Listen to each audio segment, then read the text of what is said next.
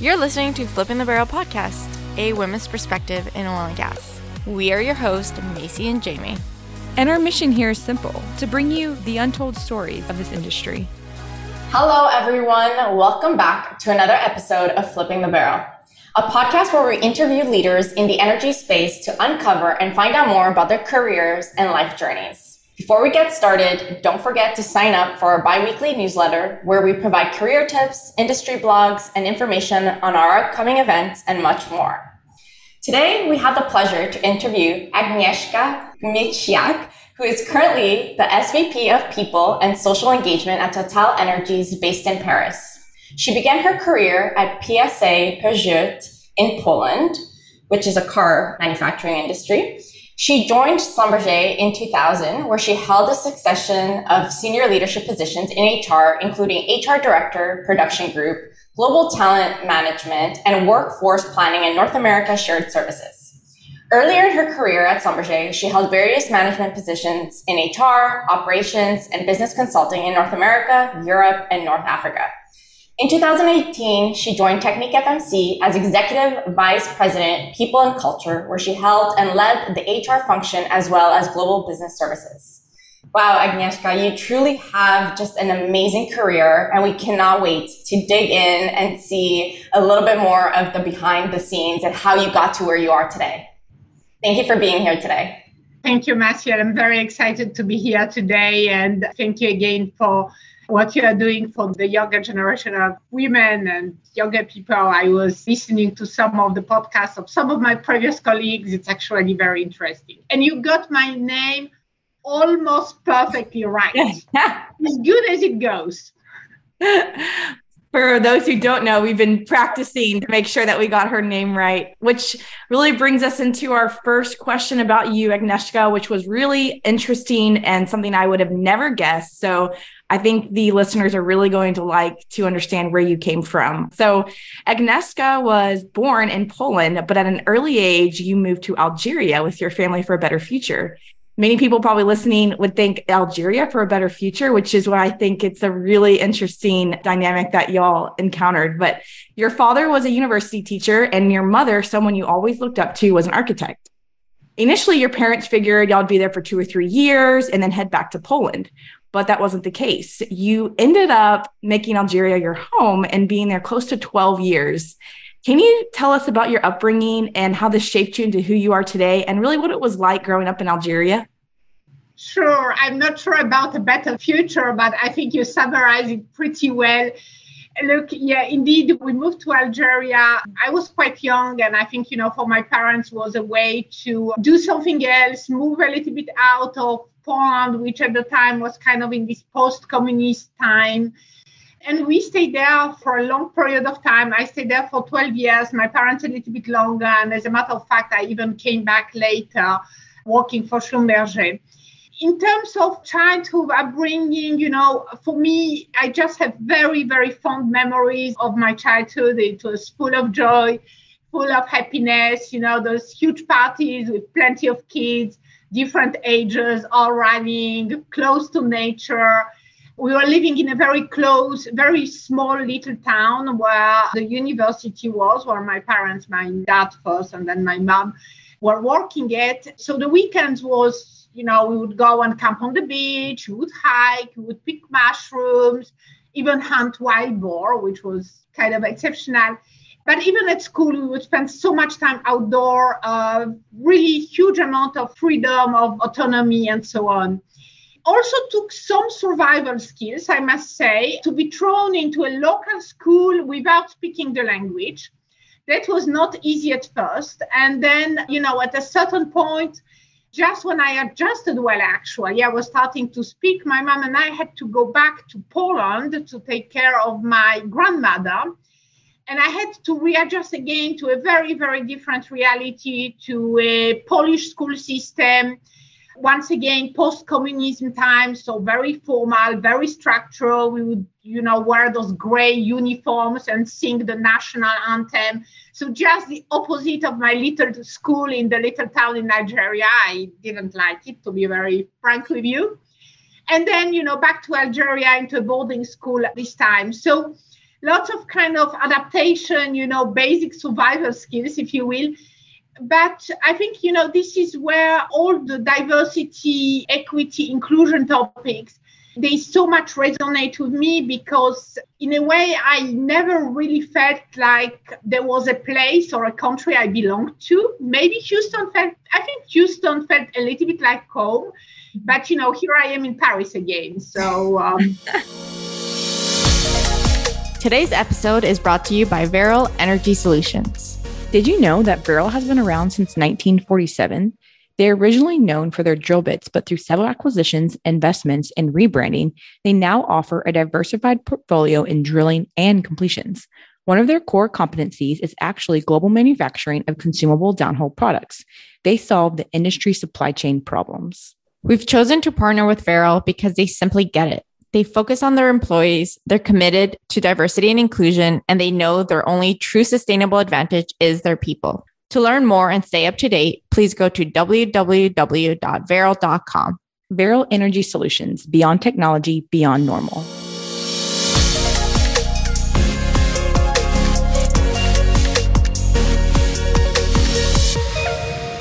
I love that you mentioned that. And especially with young families like yourself that move a lot as they're growing up, it's true. You're always the outsider. You're always the new child in school, etc. But to your point, it's shaped you into becoming who you are today, which now you can move across the world in different of your roles, and you're equipped. To your point, you're equipped and you're ready to do it because it's part of your DNA now. Mm-hmm. We wanted to talk about your aspirations as a young girl. You wanted to be like your mother. You wanted to follow her footsteps, become an architect. However, she discouraged you to go into architecture because it didn't pay well, and she just wanted a different future for yourself.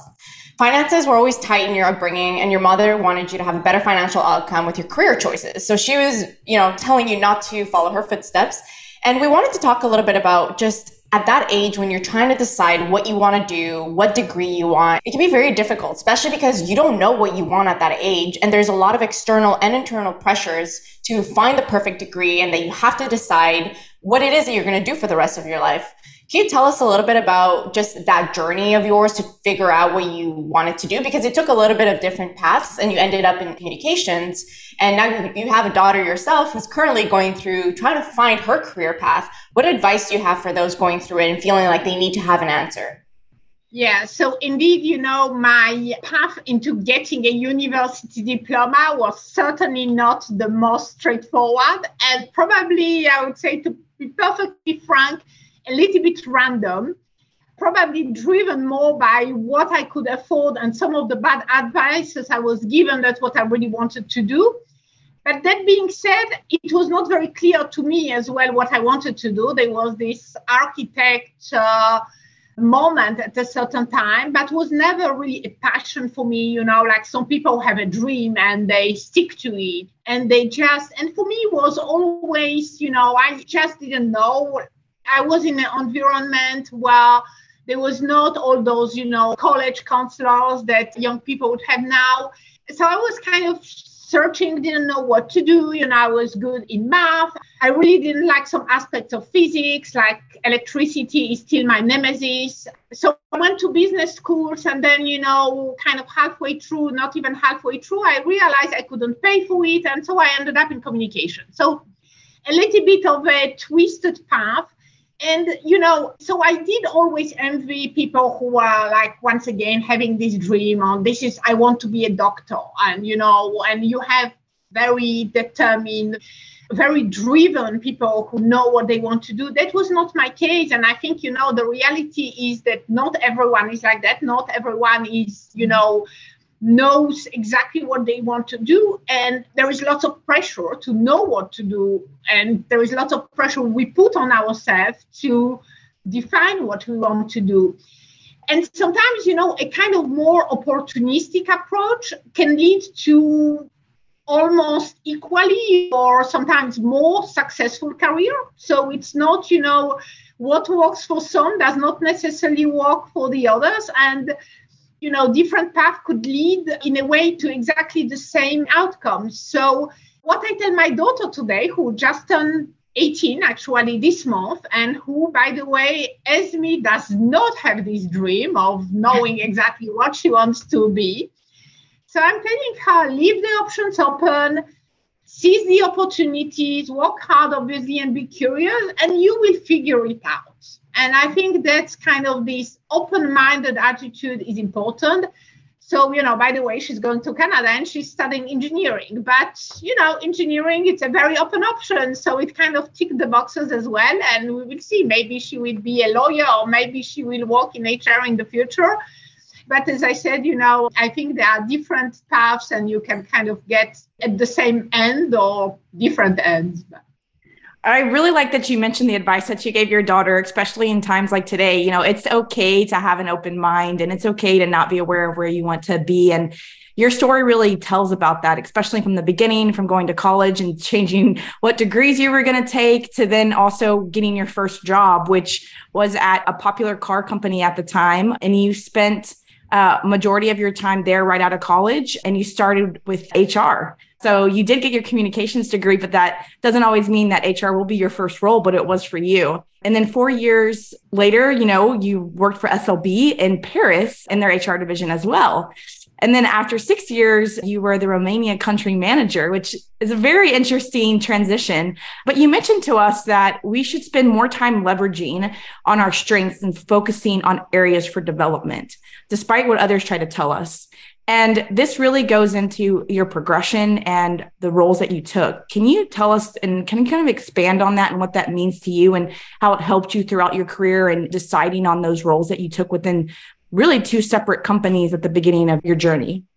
Sure. So, there was again some kind of more opportunistic moves. As a matter of fact, the path through the Romania country manager went through consulting.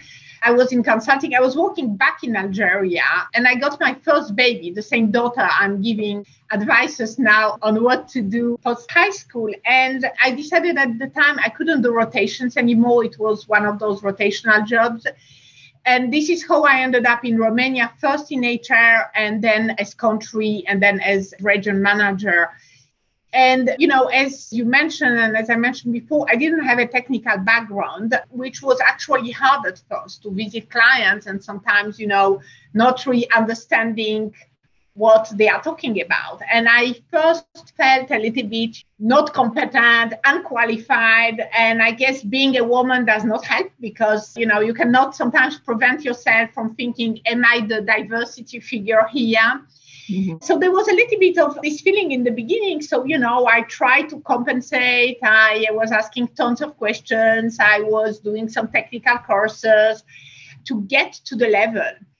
And at a certain point, I actually realized that I was quite good at my job because I was leveraging my strengths. And my strength was to have people work together, to break the silos, to build a roadmap, engage with people, engage with clients, engage with my team. And, rather than stressing on things that maybe I was not so able to do, which was, for instance, micromanaging my drilling manager, I was better at just leveraging what I was doing well. And that was kind of a little bit of a breakthrough for me at this stage from this, leveraging on your strength perspective. I really like that you mentioned that because it's usually the opposite that we're told a lot of the times is, okay, you're really good at these things, but we need to develop other areas. And it's this constant of developing what you're not good at. But we've noticed a lot of people who have been very successful, they say, no, I doubled down on what I'm really good at, And so I really like that you mentioned that has worked for you because it's definitely a different way of looking at, your strengths and how to, execute through that. We had a question on the whole HR people culture, especially because you have such a big background in it. The majority of your career has been in HR. You're currently the SVP people and social engagement at TotalEnergies. Before that, you had a very big role at Technique FMC. Can you tell us what are the traits, skill sets, or attributes of some of the highest talents that you've watched Excel have? You've seen so much talented people over the years. What are some things that maybe stand out that you can see that make them successful? And what do you think as well as, one of the number one reason one of the most talented employees leave an organization? So that may not be a very popular thing to say, but I don't really think there is like a unique leadership model. So, you have all those leadership models, you have the leadership traits, the strategic thinking, drive, adaptability, emotional intelligence, etc. And that's all very true. But the reality is, again, that we are not all the same, right? So, and it's a great thing we are not the same, because that's what creates diversity. So for me, in a way, it's actually very important to be self-aware. Maybe it goes back, to what I was saying before about leveraging your strength, etc. But the self-awareness, know yourself, is important, because it's very hard to pretend. It's hard to fool people. So there is, I think, this amount of authenticity, which is important, right? And then maybe the other thing I would say is the resilience, which is, everything around attitude towards failure, because you don't, unless you are extremely, extremely lucky, you don't get into a senior position without failing, right? It's, and it's not about if you fail or not. It's not about how many times you fail, but it's about how you respond to this failure, how you're able to, readjust, adapt, learn. And I think that's very important, this resilience, because once again, it's kind of a component to get to a certain level. Now, in terms of people leaving, I think it's a hard question, because for sure at a certain point in time, they lose motivation. They don't see what's in there for them anymore. But this motivation, what motivates me is not the same what motivates you or what motivates somebody else. So I think, we often say people join a company, they leave a manager. And yes, I do think a manager has a role to play, because that's our role as a manager, to identify what motivates our team and provide it. But sometimes it's more complex than that, and there is lots of specific situation. And it's back to, we're not all the same. And what could be working for me could just not work well for somebody else. On the topic of not all the same, and what might work for you might not work for somebody else, really goes into what companies are sometimes very good at and not so good at, which is placing people in roles that they think they might need, or they think that they're ready for, and maybe they're not, or maybe that person didn't get the opportunity that they wanted because the company didn't think they would move or didn't think they would travel. So in your experience, the most unexpected jobs sometimes can become the best opportunities. How do you choose criteria to move people into roles that they may feel is not right for them? However, it's the best next step for them. This really goes into that whole question around when people leave. Sometimes they take on a role that the company thought was right for them, and then they go into it and they end up not liking it. And then instead of requesting or asking to move out, they end up just leaving the company. And you gave an example that you experienced yourself in a role that you took when you transitioned from operations back to HR. This was not the job that you wanted, and you didn't want to go back to the HR function. However, it turned out to be one of the best assignments that you ever had. Can you tell us about what you learned from your experience, and then also the advice you would give others? Yeah, so for me, it actually happened a couple of times, this being put in a job, which I was not sure about. And of course, it's very easy for me now to sit here today and to lecture everyone about, being open-minded and accept and be happy and do it with that smile. But I know it's not that easy, because I've been there, and sometimes I didn't have this smile and I didn't have this motivation. But, taking a step back, I can really say that for me, it worked genuinely. I think, there are a couple of things. There is the fact that, sometimes business is business, and the company may ask you to move into a position, and it's not because they necessarily think is the best for you. It's just sometimes, that's it, right? That's, it's the deal you take when you join a company. But sometimes, they could be also positions which are not obvious, and we would naturally lean towards something that we think suits us, or we think because, we think we have those strengths, or we think we have those capabilities, or we think that's kind of a check the box position that we have to do to our next progression. And sometimes being put in actually position which is not the one that we thought was the best for us it just gives a different perspective, right? It develops some new skills because that's not the position we would naturally lean towards.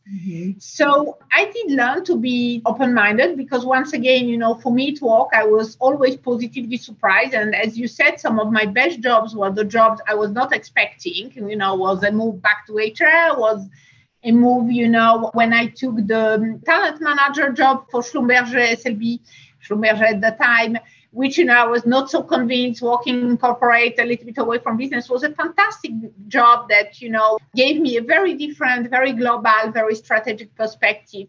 And, the last thing I would say, a job is what you do out of a job. So you can always add a personal touch. You can always go the extra mile.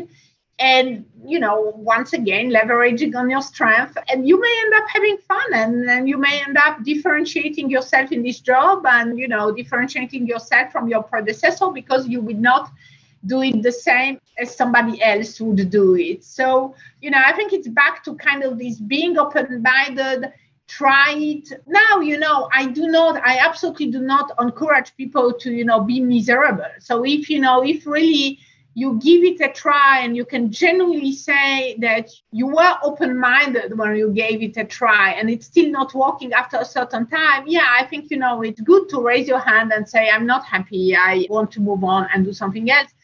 And typically, that type of situation is absolutely being accommodated, considered, and so on. But before saying no, it's good to have a look first and give it a try. And now a little word from our sponsor, Technip FMC.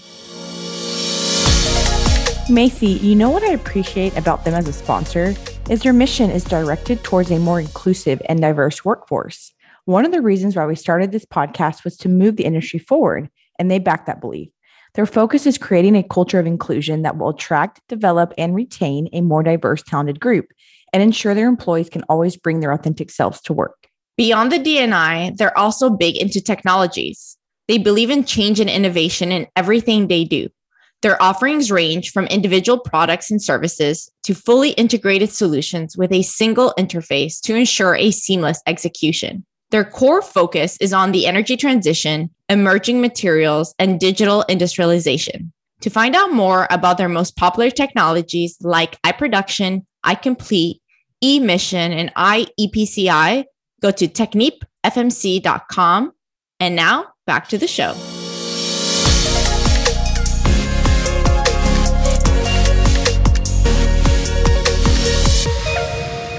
That's great advice. Thank you for sharing that. So talking on that same, path of speaking up, there is a question that we had tailored around a LinkedIn post that you shared and you commented. And so you mentioned it's very common for employees to keep quiet when disagreeing with someone, especially at a higher level than them. We often overplay the risk of speaking up that we forget to consider the risk of not speaking up, which is, in my opinion, very common, especially at a lower level in the company and as a female. You're a great believer of the importance of speaking up, voicing our opinions. This is what drives a diversity of thought, which is key, right, to a healthy, innovative culture. On LinkedIn, when you posted it, you mentioned that you personally like being challenged by your team members. It helps you tackle problems, structure ideas, and decide the way to move forward. You gave us advice that while it's important to respectfully voice concerns and not backtrack on our opinions, it's also important to stay open-minded and move on things if they don't go our way. Can you elaborate on that and why that was so important for you to share? Yeah, I didn't actually remember this post. It must have been a long time ago, but it's, for me, it's very true. And I think you said it all. It's about, voicing your opinion, doing it respectfully and moving on. I think those are kind of the three things that go, hand in hand. And, and the respectfully, I think the situational awareness is very important. So challenging your boss is perfectly okay. But if you do it respectfully, right, at the right time, it may not be a great idea in a room full of persons, say, oh, I disagree, you're completely wrong, etc. But you can, if you do it at the right time with a very rational and calm discussion and you explain where you're coming from, I think it's perfectly okay. It's what brings the diversity of thought. It what brings perspective, right? So, I had one of my recent bosses would always go, this was, probably a practice that he learned from one of his coaches, but he would always go around the table and he would ask us for an opinion before he would say what he thinks about it, right? Because once he said, then we would all tend to align to what he was saying. And I found that was great because people would really speak up, maybe not the first time, maybe not the second time, but once they noticed it was okay, they did. And the opinions were really different, and that was creating a debate. So I do think it's important. I do like when my team members speak up, when they give me their perspective, their opinion, because it does help me to formulate my own opinion. And it does sometimes change my opinion and, sometimes not. And it also gives you, independently of formulating your opinion, it also helps you to understand what could be the difficulties along the way. If you see what I mean, what could be the pushback if you want to go that way and you're absolutely convinced you want to go that way. Talking to people and hearing what objections they may have helps you as well to anticipate, those potential pushbacks. So I think you said it now, I do personally think it's important to move on and not get stuck in your idea. Again, depending on the circumstances, right? If you just, create a startup and you believe in your vision, I think, that's great to stick to your idea. But if you work for a company, sometimes, as senior managers, senior executives, we have limited amount of time, we have limited amount of energy, and kind of, dealing with someone who is stuck in a place, stuck on an idea, takes a lot of energy, and we could spend on something more constructive, right? And there are also situations where you don't have the full perspective because you don't have all the information you need, and you don't know what could justify the decision you disagree with, right? Mm-hmm. So it's, so there is a point where you have to move on. And if you don't move on, then, maybe consider other opportunities. But it's very hard to, to have, as much as I love, the challenging, the perspective, having too much of kind of negativity friction is also hard to manage. Mm.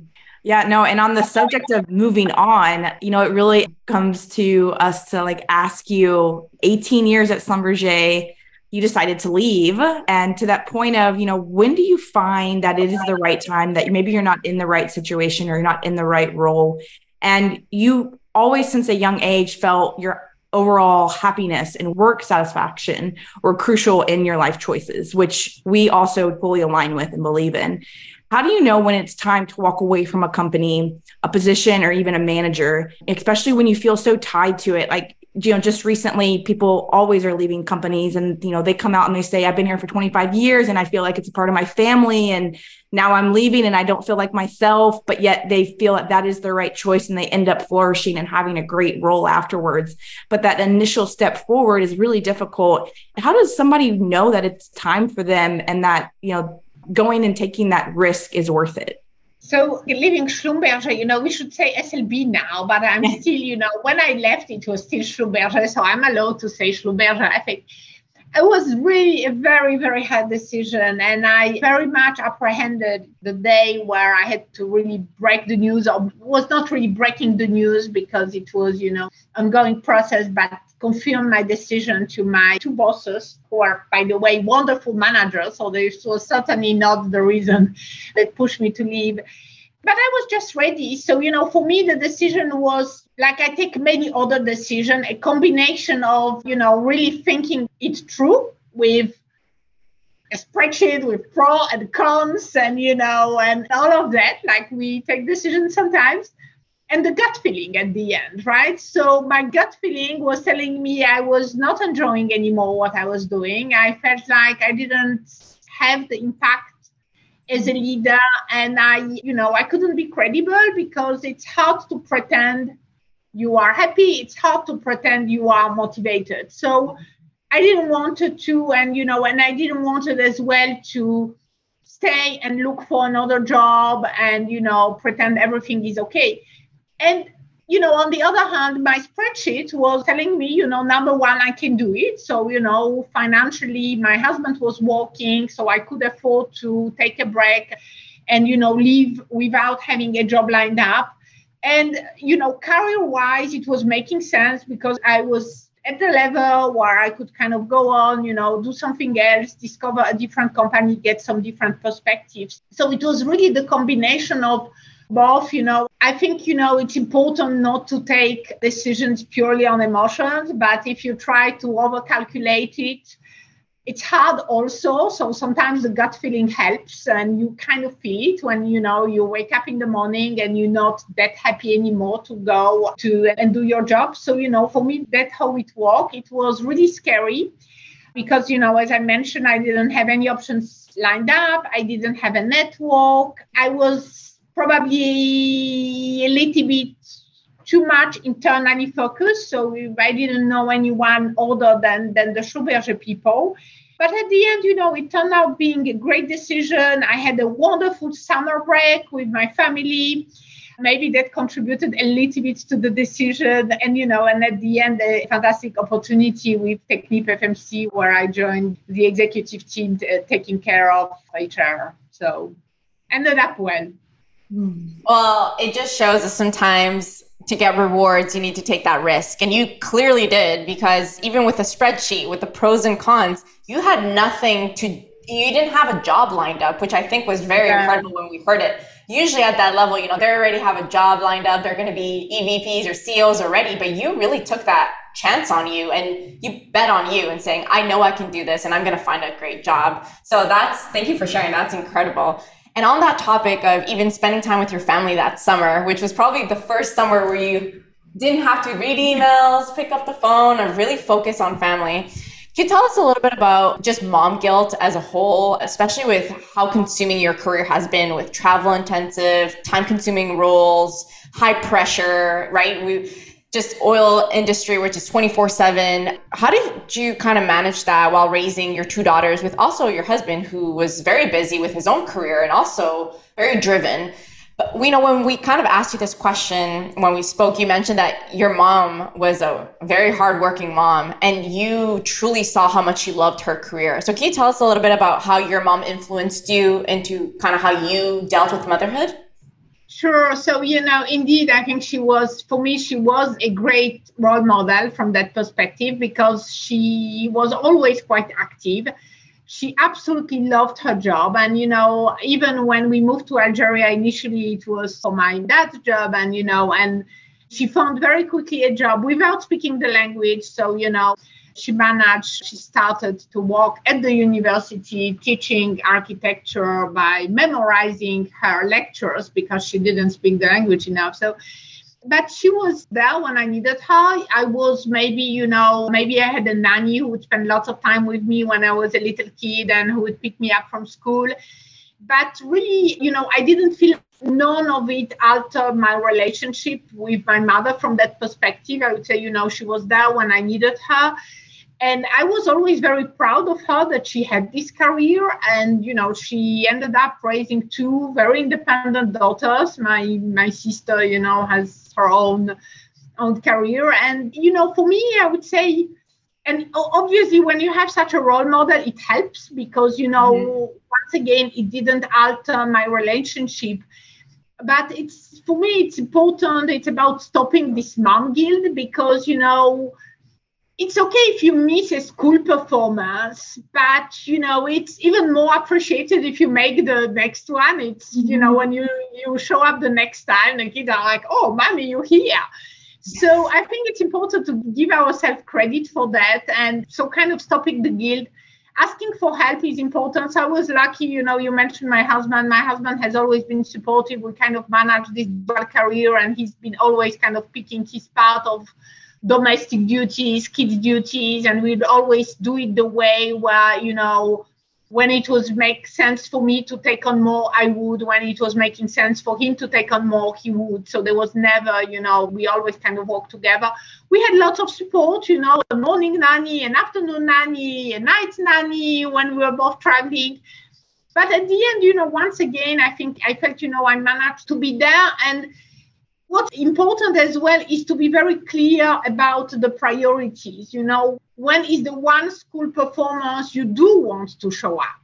And, you may miss many, but there is one you want. And just a little anecdote, I remember at a certain point of my career, I had a very, very demanding boss and a little bit micromanaging. And I had this appointment for one of my kids, which was every Thursday at 2 p.m.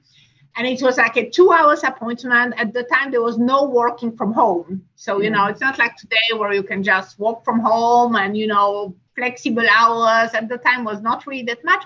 And I very much apprehended that in the beginning is like, how it would look like. I think, again, the guilt, not the mom guilt, but like the professional woman guilt.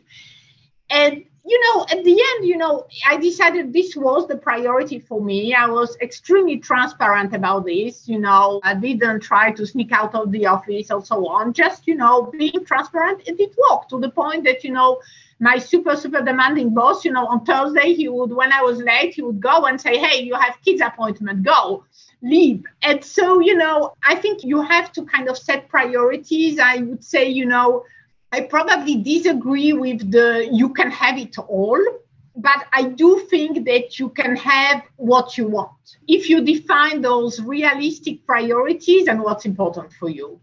I absolutely love that you shared the topic of priorities because it's so important. And for you to be so transparent with your boss, especially at that time, like you said, it's not like today where it's super flexible. And a lot of times your boss might not even know that you are somewhere at 2:00 because you're working from home. This was not the case, right? Like he knew when you were leaving, but not only that, he ended up supporting you in that. And I think that says a whole lot about, y'all's relationship and also just you as an employee and then your boss being empathetic to what you needed at that time. And I think that's really great advice for those listening. Lastly, we want to ask you, looking back at your career, what is some of the best advice that you have gotten? And I know that this is like a really broad question, but maybe the first thing you can think of that you could share with us, just anything that you can recall from your past experiences. Yeah, I think, I would kind of go back to the, start where we started. And it's about this being open-minded and just seizing the opportunity. Because I do see, and that's maybe in my role as well as HR, I do see so many people stressed about this career path story, right? Because they were told, you need to map your career, you need to define what's your next step, etc.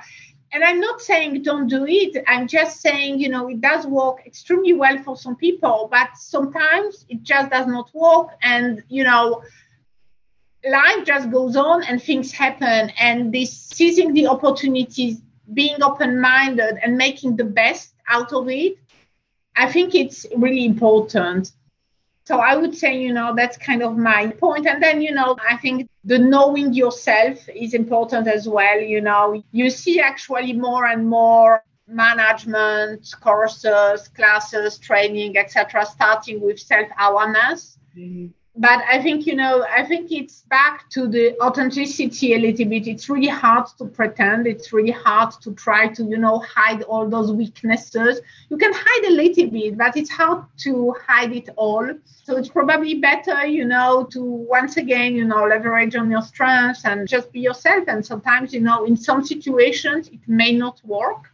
But in many situations, it will, and at least you will be in situations that kind of fit with, who you are and who you want to be. And I think the failure part is important as well. For me, it's again, how you recover, how you respond. It's the resilience. It's almost impossible that you don't have any failures at a certain point in time, in life, in career, in everything. So I think those would be kind of the main point. And maybe, the last is, you're not doing it alone. No one does, unless very kind of special areas and so on. So you're there because also of the others. You're there because there are some managers who took the risk of you, because, your team supported you, because your peers supported you. So I think it's important also to give back. There is kind of this level of generosity, of recognition, others, network as well. That would be, the last advice because I think it helps. It helps you, it helps the others, but also, It pays back, to be very frank, sometimes to have this network of people that you supported and, whom one day will support you back.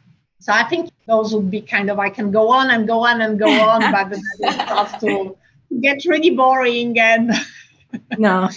and I try to focus on kind of my main thoughts around that.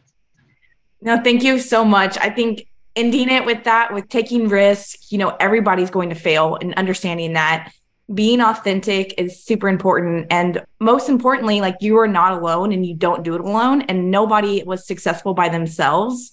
And your story really shows and tells that. But also, just at the end of the day, if you are authentic and you do fail, it's a lot more easier to recover than if you're trying to be somebody else and you fail. So I think pulling that full circle was just, very great advice. So we're really, really happy that you came on today. And thank you so much for spending the time with us. Thank you very much. I love what you just said at the end, about better to fail if at least you fail being yourself, right? It's great comment. Thank you very much for having me. It was a great discussion.